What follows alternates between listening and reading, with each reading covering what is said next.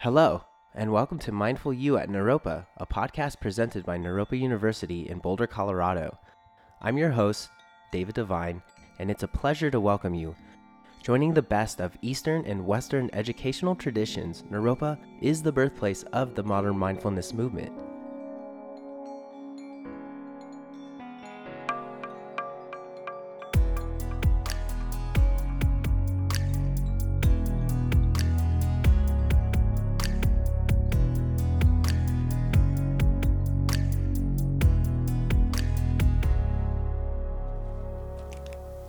Hello. Today I'd like to welcome a very special guest to the podcast and the Naropa University, Reverend Angel Kyoto Williams Sensei. She is also a friend to the Naropa community, and it's an honor to have you speaking with us today. So welcome. Well, thank you so much. Happy to be here. Yeah. And is there anything else you'd like to highlight about yourself? I know you actually wrote a book called Radical Dharma with Lama Rod Owens and Dr. Yasmin Sadullah. Is that correct? Yes, Awesome. that is right. How long ago was that? We wrote the book, was published in June 2016. And Okay. So its full name is Radical Dharma, Mm-hmm. Talking Race, Love, and Liberation. Beautiful. Yeah. So yesterday I actually spoke to your friend Lama Rod Owens in this very same room. So it's a treat to have you here. And he had a conversation Wednesday at Naropa, and he was walking into it talking about happiness. And he had this reflection moment where he wasn't feeling so happy. And so I thought it was pretty important to just ask, how are you feeling today? To Me. start it out like that, you know? Yeah, me? I feel well. I feel my life is full. Yeah. There's a lot of moving parts. I'm in a transition, moving from my home that I have in community. I lived in community for many years, and I've lived in that home for almost 12 years. Wow. And so it just happened that the date for the move ended up during this time that I'm here at Naropa. Yeah. And so there's a sense of my presence needing to be felt there as well, Yeah. so that people can ask questions. And y'all know what it's like to move. It's a thing. And so I feel in the presence of that somewhat rare way, I feel as if I'm choosing to dance between two places. And Yeah. so it's a slightly unusual choice for me to do that. And it's great. It's what needs to be done. Yeah. Having a real life. I have a very real life. Yes. Well, thanks for sharing. Yeah. So I'd love to start off with what led you to want to study Dharma? Where did you come from? Kind of how did you get into it? Where did you hear about it? I don't know that I really heard about it. I think I really stumbled across it when I was younger, which is great because we're here in the part of the campus that has the art exhibit. I wondered about myself as a younger person that a lot of art that I saw didn't appeal to me. And as we sort of develop and we want to become more complex and layered human beings, it was an inquiry of mine to wonder, what is this? Yeah. And there were other ways in which I found myself different than many people around me. I was certainly an introvert, more internal. I've come to realize, actually later in life, that I was much more observing of what was going around me than it... at least people remark that, wow, that's pretty observant for, a young person. Yeah. And so I, in this sort of pursuit of wondering about my relationship to art, I at some point ran into some Zen art, what we call Zen art. And so it was that word, Zen, that I had in my head when I went to a bookstore and started looking and trying to find something. Yeah.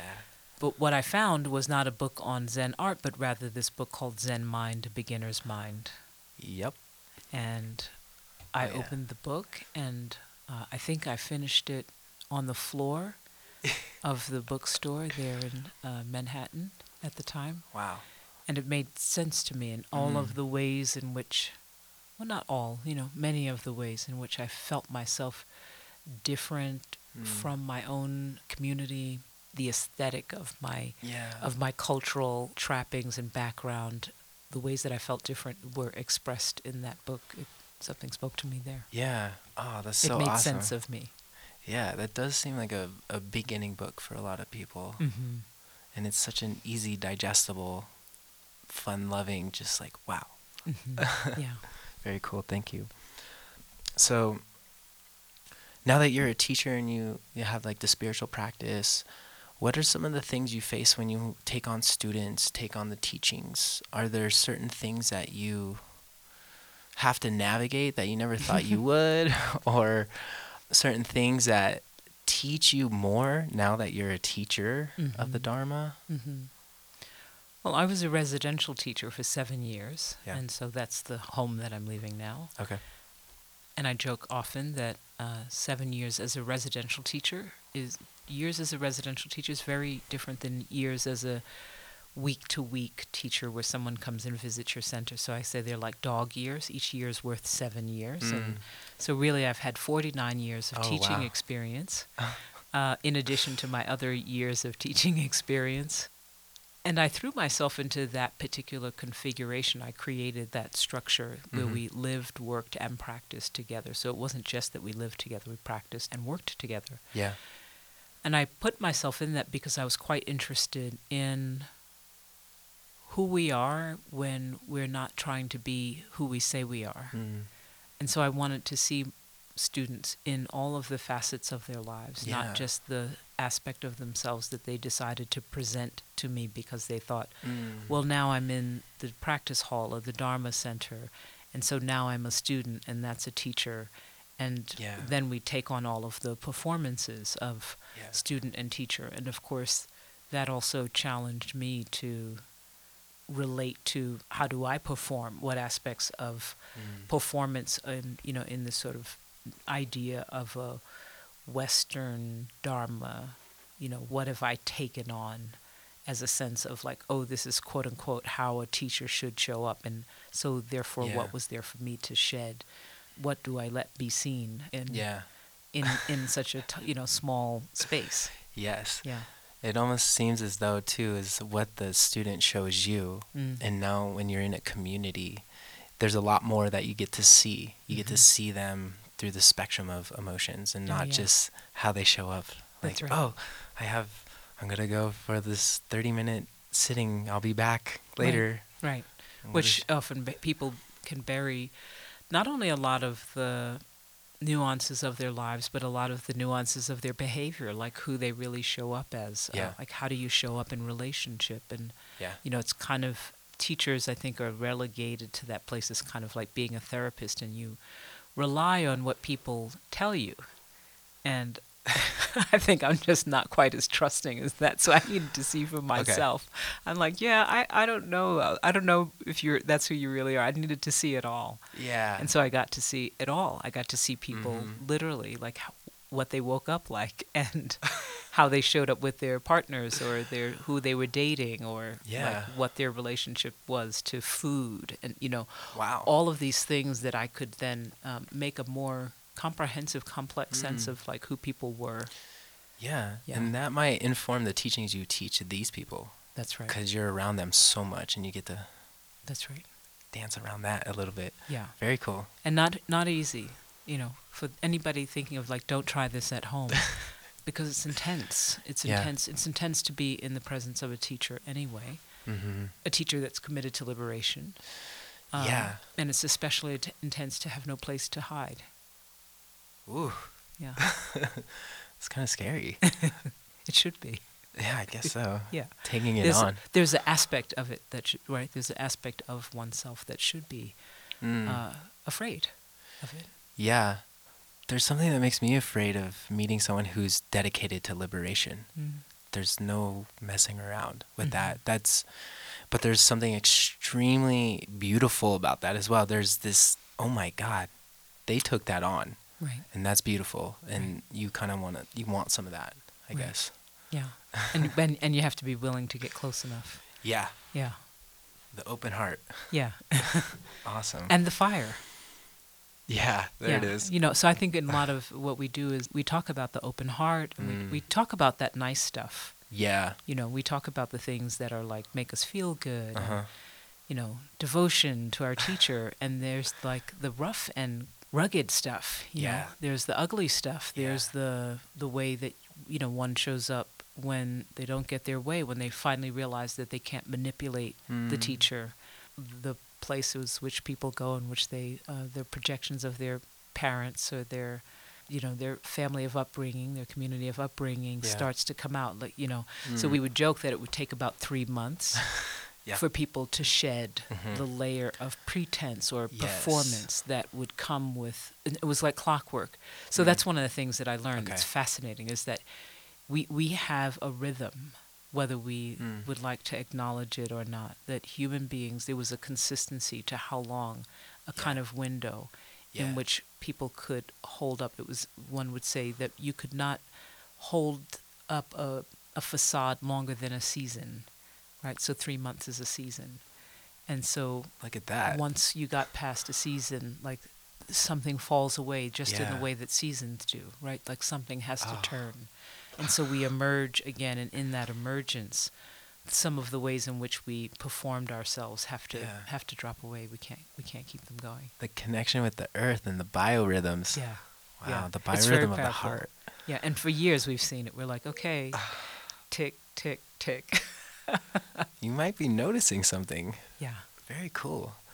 I was just thinking, so when a student has this moment of the layers shedding, things unraveling, going deeper within oneself and being able to look at stuff they hid away, when they are willing to do the work, is there like a rapid transformation, or is it like a stair step sort of exponential kind of moment of when you discover it and then you work with it really deeply, it happens? And obviously you still have more work to go, but yeah, this is a perennial question, right? Gradual enlightenment or sudden enlightenment is a kind of perennial question in the Zen world. Okay. And I think many Buddhist traditions, this notion of like, which one is it that happens? And I think it's both. I think that there's a perception, and I want to just lift up what you said, when people are willing. yes. But if I could go to the sidebar for a second. Yeah, please. My single experience is the reason people don't wake up is because they're not willing. That's the single thing that gets in people's way, because they're actually not willing, whether they say they are or not. Yeah. They could say it, and they could fervently express a wish, a desire. Yeah. But the ego hold, the grip on us is quite strong and quite has a lot of momentum and a lot of force. Yeah. And we're often not willing. We're not willing to do the work that it takes. So the not willingness is coming from ego. Is that what you're kind of coming with and thinking about? Well, It's like the ego. So it almost seems like the ego is what's saying it wants to be free. yes. But then when you actually confront it, then it gets really scared. And it's like, ooh, maybe not. I don't know if I'm ready for this. Well, the ego wants an idea of being free and wants the benefits and the trappings and the perception and the, like, look at me, I'm free, I'm awake, I'm enlightened, I'm, Look how free I am. I'm woke. I'm so woke right now. So woke, right? But it doesn't want to be confronted. Yes. And we'll be confronted with the things that feel like that's the domain that I'm willing to be confronted. So that's what often happens, is people will offer up, like, here are the areas that I'm willing to be confronted on. Interesting. But these, not so much. And that's what living together often reveals, right? Like, oh, no. I meant you to be a teacher of, my meditation practice, but not to say anything about how I hold my relationships with people outside of this space, right? And so if I'm being kind of shady or shabby on my romantic relationships, not showing up for people or showing up in a way that's ragged, what do they say in LA, like jagged, right? Then you can get, as a teacher, you get pushback where people are like, oh, like not this part.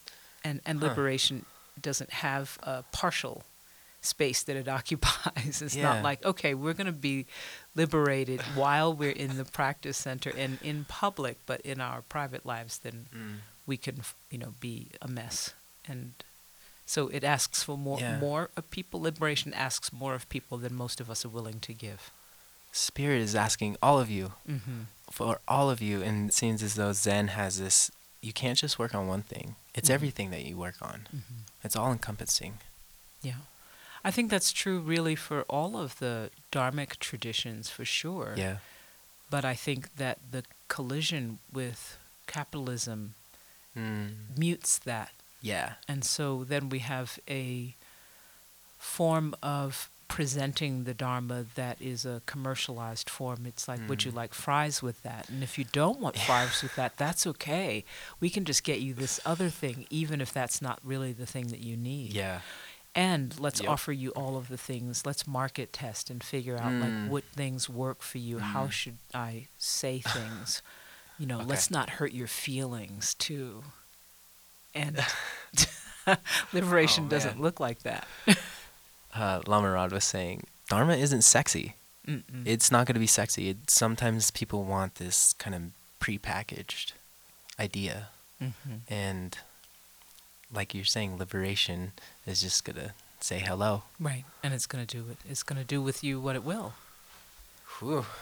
And that's uniquely you on how liberation shows up for you, too. Absolutely. Yeah. And that's exactly what happens at that 3-month part, right? Mm. Is that people will then, all of the projections come out. And so in Yeah. whatever way that people can't hold themselves together, if they're lacking a kind of maturity to confront themselves, the conversation becomes like, that's other people's fault, or this happened, or the way this went down, or the way that I'm showing up, or Yeah. the reason I did this, or you all are, you know, a cult, or, you know, like everything You're becomes like, manipulating me. yeah, you're manipulating me. Everything Yeah. becomes a kind of outward. And that's always the indication that something is really shifting for people. It's not a bad thing, like we don't shame people or Yeah. anything, but it's like, oh, okay, something's falling apart. Good, let's get started. When the ego is getting energetically aggressive, it sounds like that's when the layers are starting to crumble. Yeah, exactly. Yeah. Yeah. Wonderful.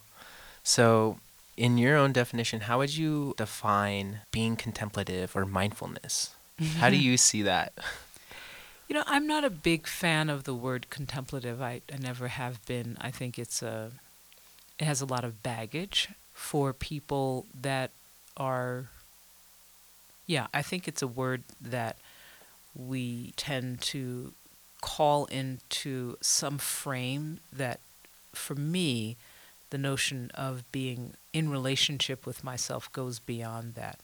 And so this notion of a kind of persistent quietude, and that we don't have, you know, powerful voices, and we don't raise our voices, and we're not Yeah. dynamic, and we're not passionate, and we're not all, and so the idea of contemplative sort of puts this, like, you know, whitewashing, and I mean that in all the ways. Yeah. This whitewashing on the experience of our investigation of ourselves. And so Okay. I think of contemplation as Yeah. the investigation, and we've sort of added this notion when we get to contemplative, right? It's like contemplation-like. And so then we ascribe some whole sets of protocols. What Dr. Yasmin from my co-author would say, these protocols on what it means to be contemplative. And in a dominant culture, Yeah. those protocols are actually persistently designed to bind peoples Yeah. that are historically and persistently marginalized and oppressed. So Yeah. those protocols are usually some form of saying, you have to do it the way that we say to do it. And that's actually an inhibition to people's liberation. So some of us need to be actually come into our voice and be loud Yeah. in order for us to like touch the heart of liberation. And some of Yeah. us need to be quiet and removed and pulled back. But the notion that there's kind of one way to do it, contemplative gets us like that. Yeah. I like this. Yeah. Yeah, when you have a dominant culture defining what contemplative is, inherently dominant culture is inserting its own ideas about what's appropriate, what's not appropriate, Yeah. what works for their culture, right? What is acceptable inside of their culture. And Yeah. so contemplative is quite dangerous and loaded word for me in that way. Awesome. Radical Dharma. Radical Dharma. And mindfulness, you know, is I'm not mad at, like, make mindfulness, right? Like, we're all eating burgers, right? And so, like, everybody's going to get a little taste of some Yeah. meditation, and it's great. Whatever doorway you enter into is great. Mm-hmm. I think the conflation of mindfulness with a depthful practice that includes an ethic view is the problem.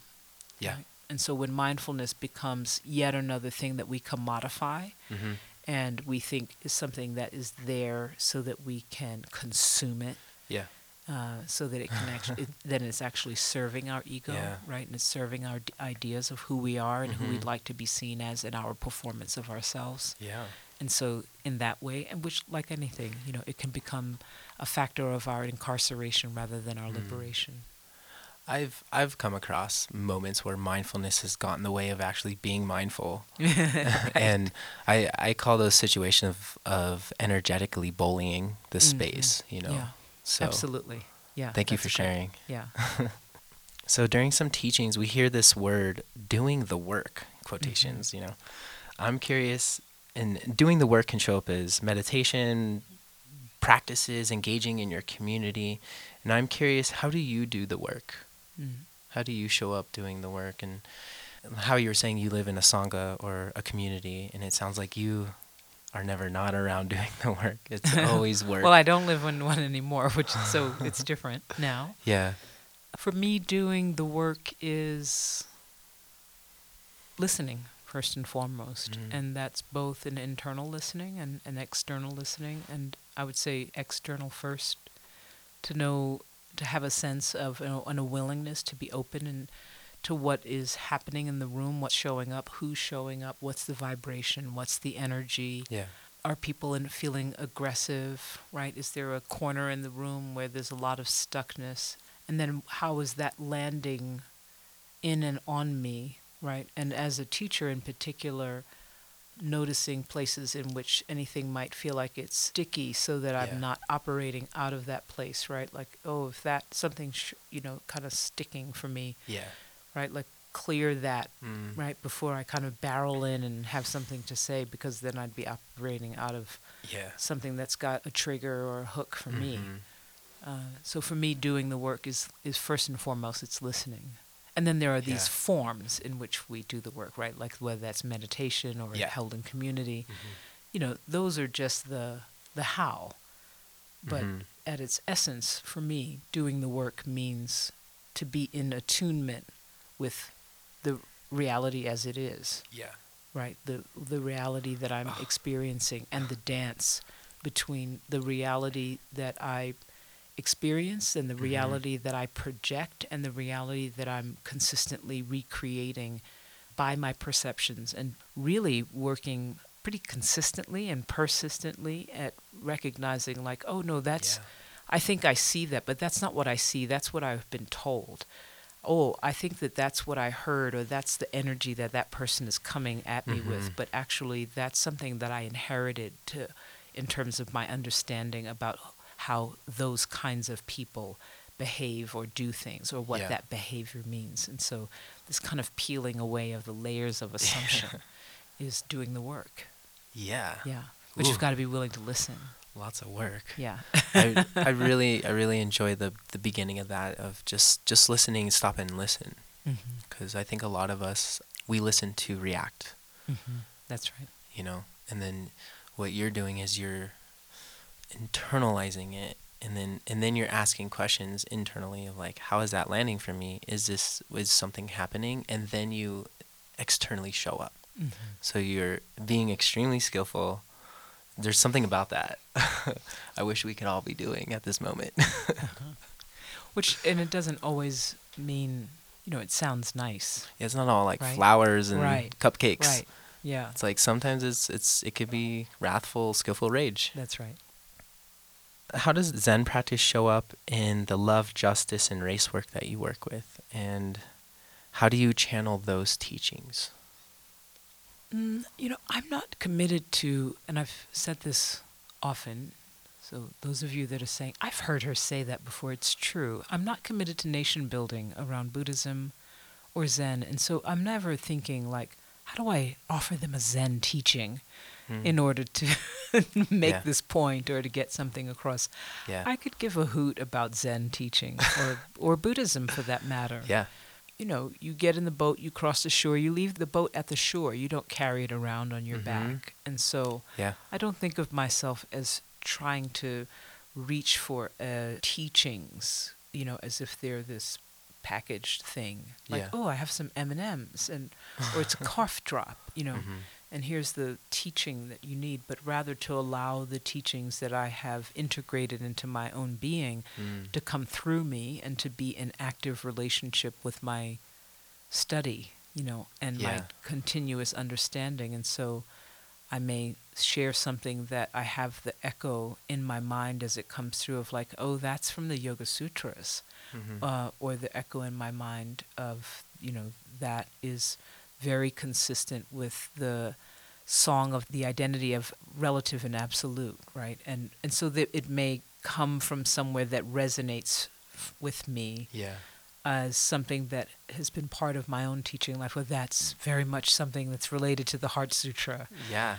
It's an afterthought, right? It sort of comes afterwards. I'm like, oh yeah, that's just like in the Heart Sutra, right? Yeah. I try to just live and teach out of my experience Yeah. and out of my listening, and out of my seeing, you know, to see people and to do my best to get out of the way of seeing people. Yeah. It sounds like there's so much interdisciplinary studying going on. Oh yeah, yeah. I think if we don't have interdisciplinary study, then we get very static about the teachings. It's almost like we can't say anything else and we can't draw from anyone else. I had a Twitter exchange with someone today, and I think it was because Against the Stream made a tweet about there's a profile of me from Lion's Roar, and it's on the it's going around the web, or wherever that is. As Lama Rod said, I'm Buddhist famous, right? Which is like quote unquote Quotation. quote unquote, right? Yeah. And so they put out this quote, and someone responded, I'm sure the Buddha would be a huge proponent of identity politics in the teachings, something to that effect. Okay. And I responded, because, it was included my little at thing, my name. And Yeah. I responded and I said, it's implicit that he was, because he built an institution that decasted, right, declassed and Yeah. deraced Yeah. the teachings and the ability to receive the teachings. And the person didn't quite get that I was saying that. you know, Okay. And they said something like, well, can you prove it? Can you tell me your source? And I said, that's not my work to do. Yeah. Right. And so then the person had like energy around it, right? Like, oh, as a spiritual teacher, I asked you something. And what they were saying is like, there has to be some source that I can go and look at and pick up and touch. And I'm like, but it was implicit. It's implicit in the fact that he, not only is it in his teachings, it was in his teachings, his practice, and his instruction that he developed. Now, he didn't have to then write that down and say, look, we should all have access to practice that goes beyond our class, our caste, our color. Yeah. He built an institution that implied that. Yep. But this sort of fixation of the teachings means that if we can't find it written out and spelled out for us in these words, that yes, in fact, the Buddha, I am a proponent of identity politics, then somehow we don't, it's outside of the teachings. Huh. And so I encourage people to not get caught up in this notion of the teachings in this way that binds us and doesn't allow us to be in the full and vibrant reality of the life that we are living. Yes. And that the Buddha didn't have any set of teachings that was anything other than the life that he lived and what he saw and expressed. And so there's not some sort of like magic book that he found and then it has the teachings, but rather he expressed his life, and then hundreds of years later some people wrote down what they chose to express of it. Yeah. Right? Yeah. So can we live from the teachings of our experience? The most unique teachings we can have. Wow. So What is your relationship with Shambhala and like Trungpa Rinpoche? Has that influenced you in your path and your spirituality and your in any of that? Yeah, sure. So at not too long after finding that Zen Mind, Beginner's Mind book and setting about on my path of like, I'm going to figure out how to do this Zen thing. Yeah. I went across the country. I came to California. I lived in New York at the time. I came to California. I went to San Francisco Zen Center. I went home with a Zafu meditation cushion tucked under my arm. Yeah. It's kind of on my path now to being a meditator or whatever that is. I eventually found a Sangha to be able to, a community of people that practice, to be able to practice with. And, you know, as we all do, I started to read. And I ran across Trungpa Rinpoche's teachings. And the first book, which is a great way to start, was Spiritual Materialism. Yeah. There was such a cutting through of the bullshit that was present in his teaching. I became very interested. So I feel like my formal practice was in Zen, this particular Zen community. And I went to New York Shambhala at the time, and I'll just say at the time, it was like frighteningly white and frighteningly tight. Yeah. And this was some years after Trungpa Rinpoche died, and so there was a feeling of chaos there, like and a heaviness and a grief, and also kind of a suspicion. Some of it had to do with just my lack of understanding of, you know, for instance, the kasang and the military dress, and my lack of understanding of the way that the culture worked, but also not being a welcoming environment that would recognize that a young woman of color coming in would not understand what she was seeing, and so there was no intention or, you know, forthcomingness to explain and say, oh, this is what you're seeing here. Yeah. And much to my heartbreak, I couldn't actually find myself in that community, but I stayed with the teachings. And so I feel like I grew up totally immersed in Trungpa Rinpoche's teachings, coinciding and, you know, living side by side with my own formal Zen practice. Yeah. Yeah. And so, and I've said often, you know, that the Zen is what I married, but you know, Shambhala's been my lover. And I love that. That's so cool. I love it too. Oh my gosh. And I believe in certain types of emanations of things existing in the world. And so for me, Naropa is, it needs to exist. It needs to be there as a model of something that gives us an inspiration for something that's possible that defies something of our culture. I mean, there's ways in which it's an institution and it has all of those trappings, et cetera, et cetera. You know, it has its problems and challenges and all of the things. But the notion that there's a Buddhist-inspired university, that people are starting a session of a podcast with a bow, or a big event with a bow to bow in, that there's real investigation in that way. It harkens to something that's possible, and even for those of us that don't have the opportunity to study here, and, you know, which it did for me at the time, many years ago, there was a point at which I thought about coming to study here. And I couldn't quite make sense of coming from the big city and sticking myself into this bowl of mountains was a challenge for me. But I have continued to feel inspired by the reality of it, that it exists. And so there's a way in which the Shambhala ideal, Shambhala principle, continues to live in my heart and in my view. And so I think that has very much informed me. And Shambhala is now your lover. Yeah, and Shambhala is my lover. And Zen is who you are with. Yeah. Well, actually, I'm somewhat, you know, I'm somewhat poly and like not with anybody really right now. Awesome. Just spiritually open. I'm spiritually poly, yeah. That's beautiful. Yeah. I can get down with that. Yeah. Awesome. Well, thank you so much for speaking with us today. It was such a pleasure to have you and an honor, and we're just happy to have you in the Naropa community. Thank you. I'm happy to be here. Yes. So I'd like to thank Reverend Angel Kyoto Williams Sensei today for speaking with us, and have a beautiful day. Thank you. On behalf of the Naropa community, thank you for listening to Mindful You. the official podcast of Naropa University. Check us out at www.naropa.edu or follow us on social media for more updates.